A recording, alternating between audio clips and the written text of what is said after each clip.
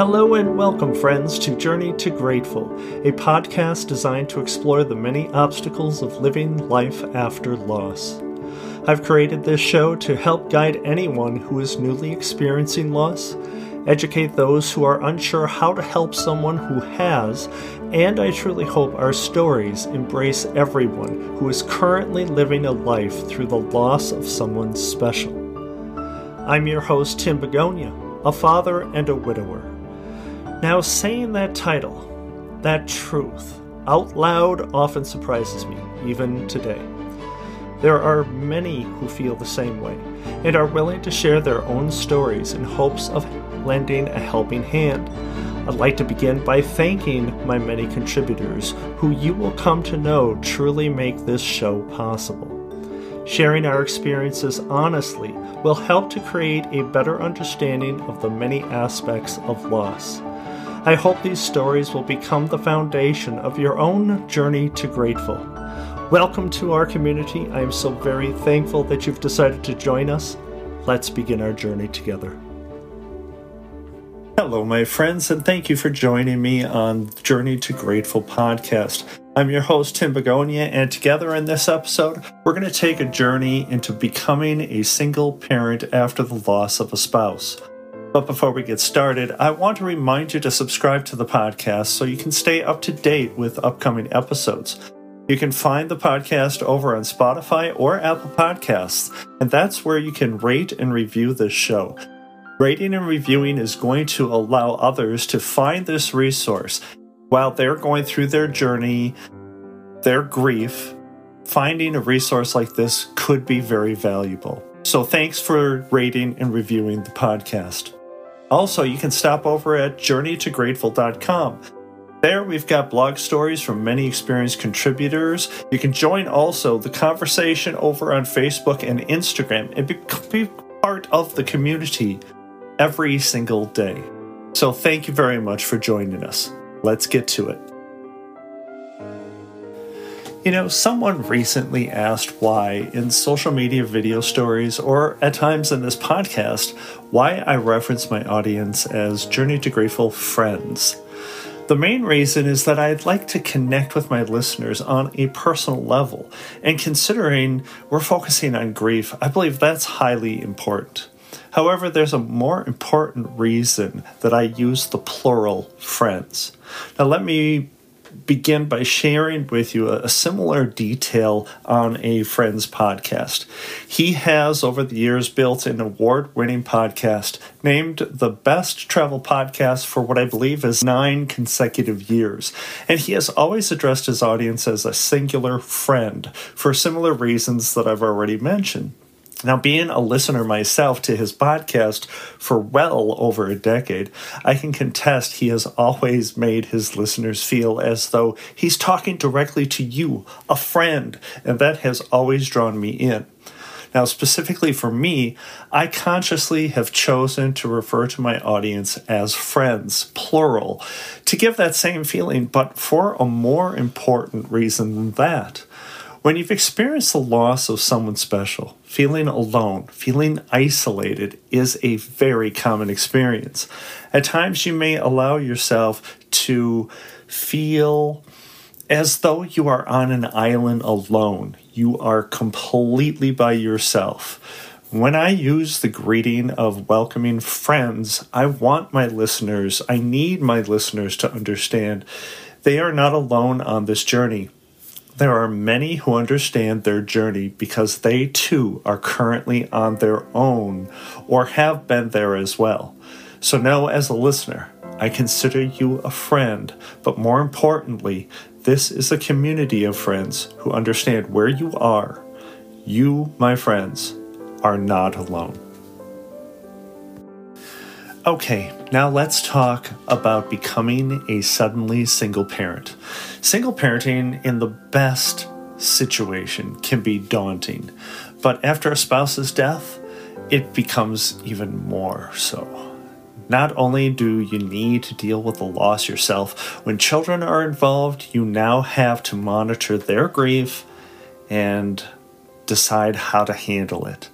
In the meantime, while the days turn into weeks and months after your loss, you slowly begin to realize you no longer have a second opinion when it comes to decisions or permissions regarding the children. That in and of itself can be more anxiety-inducing than you could imagine. So much of what you experience in the first months after loss is filled with a sense of, oh, okay, that's a thing now that I hadn't expected. And that can easily be referring to sudden emotions that creep up on you or responsibilities you hadn't considered until they become necessary. For instance, the start of a new school year and all its planning and organization. My wife passed July 3rd, 2020. So when the new school year was days away, I realized so many details I had not considered before. Scheduling of photos, locker distribution, signing up for various parent volunteer opportunities, and so much more. Thankfully, as school was ending in June, I jumped on the school supply pack order the moment I saw it in my inbox.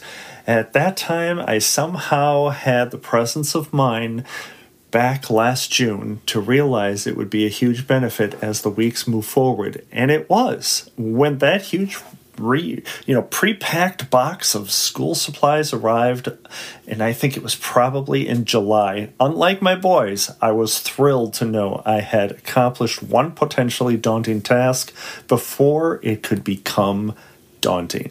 Moving forward in your timeline, navigating that new normal, your everyday life has now become months later. You are going to begin to understand how much being a quote-unquote team meant to your everyday world.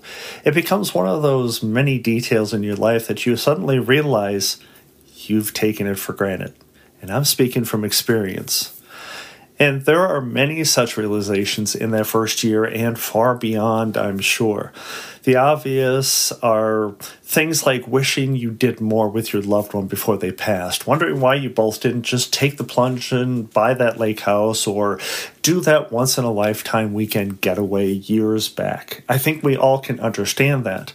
But when it comes to becoming a sudden single parent, there is little that can prepare you for the small and the big decisions you will now have to face alone. I think the lack of confidence is the worst thing. The sudden not having a safety net, that is the overwhelming feeling that you will experience when you're first faced with a decision you otherwise would have had a partner to confer with.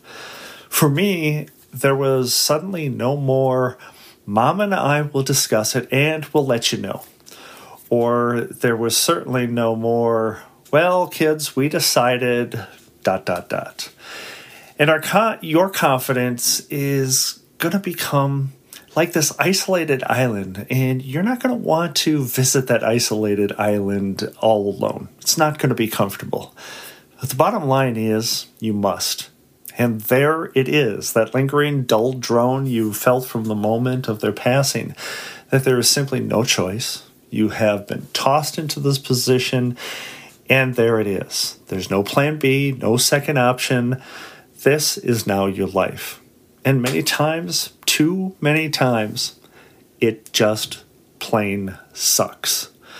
Now, I assume many of my listeners right now are asking me, so how do you deal with sudden single parenting? Well, for me, and the best and only way I can, is just head on. Now understand, there is not going to be a one-size-fits-all solution here. But for me, there were about 3 things that I consistently have done that help me through when I have to make decisions as a single parent. The first, I would suggest that you feel free to take the time to ask yourself, what would my wife, my husband, my partner, what would they have done, said, how would they have approached this situation? Now, it's not a place you want to wallow in too long, But second guessing this and that and examining every detail, it's not going to do you any good. But you do, in my opinion, need to give yourself permission to ask that question. Oftentimes, I would suggest in that answer, you will find at the very least a fresh perspective that you otherwise would not have had. Because now you're allowing yourself to ask that question, and I'm sure you know what that answer is going to be. Secondly, contrary to what the first suggestion mentions, I would say that you need to move on with the realization that they are not here. So this is solely your decision. And I would continue to say they trust me to make the right decision for me or for us as a family right now. And you need to hold on to that. The right decision for now, that is the key. A decision when you both were here and life was as it was, that decision may have been completely different. But today, right now, that is not your world. And the decision that you need to be making now is most likely going to be much different. And with that in mind, you need to trust your instincts today and know your decision is good for your world today. And lastly, I would suggest you need to allow yourself confidence and allow your confidence to grow. Begin by reminding yourself that you and your partner decided to build a family together because you trusted each other and the values that you had within each other. You still have what your partner trusted. They had and still have confidence in you. It's now time to allow yourself to have confidence in you as well. So once again, first, ask yourself what your partner would do. Second, trust your decisions for the situation right now, today. And lastly, find and grow confidence, your own confidence, and understand and know you got this. Now, single parenting is not going to be easy. I started this entire episode out by saying that, and it's not going to change. It's different dependent upon many factors, your loss, the age of your children, and many other details which make your experience different than anyone else's. But I would suggest that you reach out for advice. Share your experience with others as well, and hope that in turn others will share theirs with you. It truly does take a village at times, and in this situation in your life, it is certainly going to take a village.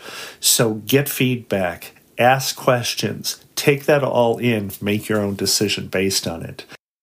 And know that there will come a time when this new upside-down life of yours actually begins to feel a bit less upside down. And I would also suggest become a part of our community here at Journey to Grateful. We have two primary social media pages, Facebook and Instagram. Just search Journey to Grateful. Now there you can become part of a conversation, you can ask questions, you can get support from those who have actually gone before you. My contributors on the website who are also writing blogs, writing their stories, and our listeners have various experiences with loss, many of which may be months or years ahead of your particular journey. And they can offer you guidance along the way based on their specific experiences. And you as well can offer a lending hand down the road, helping others who may have just experienced loss as well. You can help them through their first months by sharing your experiences so they too may have a better understanding as to what is coming around the corner for them. I've said it many times, and I will continue to say so. Together, we can help each other through what promises to be the hardest moments of our lives, if only to share our story so others can understand that they are not alone in their grief and they are not alone on this path. My personal realization of this was during a bereavement group. It was quite simple, really. Someone had been to share a story and the feelings that they had struggled with months before, and it was at that moment I saw myself, my journey at the time, in what they were sharing. And as they continued, I recognized details of their emotions that were similar to mine, and I saw that that was the path I was currently on. Quite a similar emotional path. Yet they were past it now, and they were sharing what steps they had taken to move forward and where they were now. So it doesn't matter if your loss is exactly what my loss is. Brother, wife, son, or parent, the emotions are similar, and for all that is different about your experiences, there are just as many details and emotions that are so very similar. We all get it, and sometimes when you're in the middle of something that feels so very, very foreign, you just need to find somebody that gets it, that understands because they've been there. And it's comforting to know that they've found their way to the next step. So thank you once again for joining me on the podcast. And remember to share the podcast and the website with others so that we could help them as well. You can connect with me on social through our pages on Facebook and Instagram, as well as directly on the website through email or voicemail.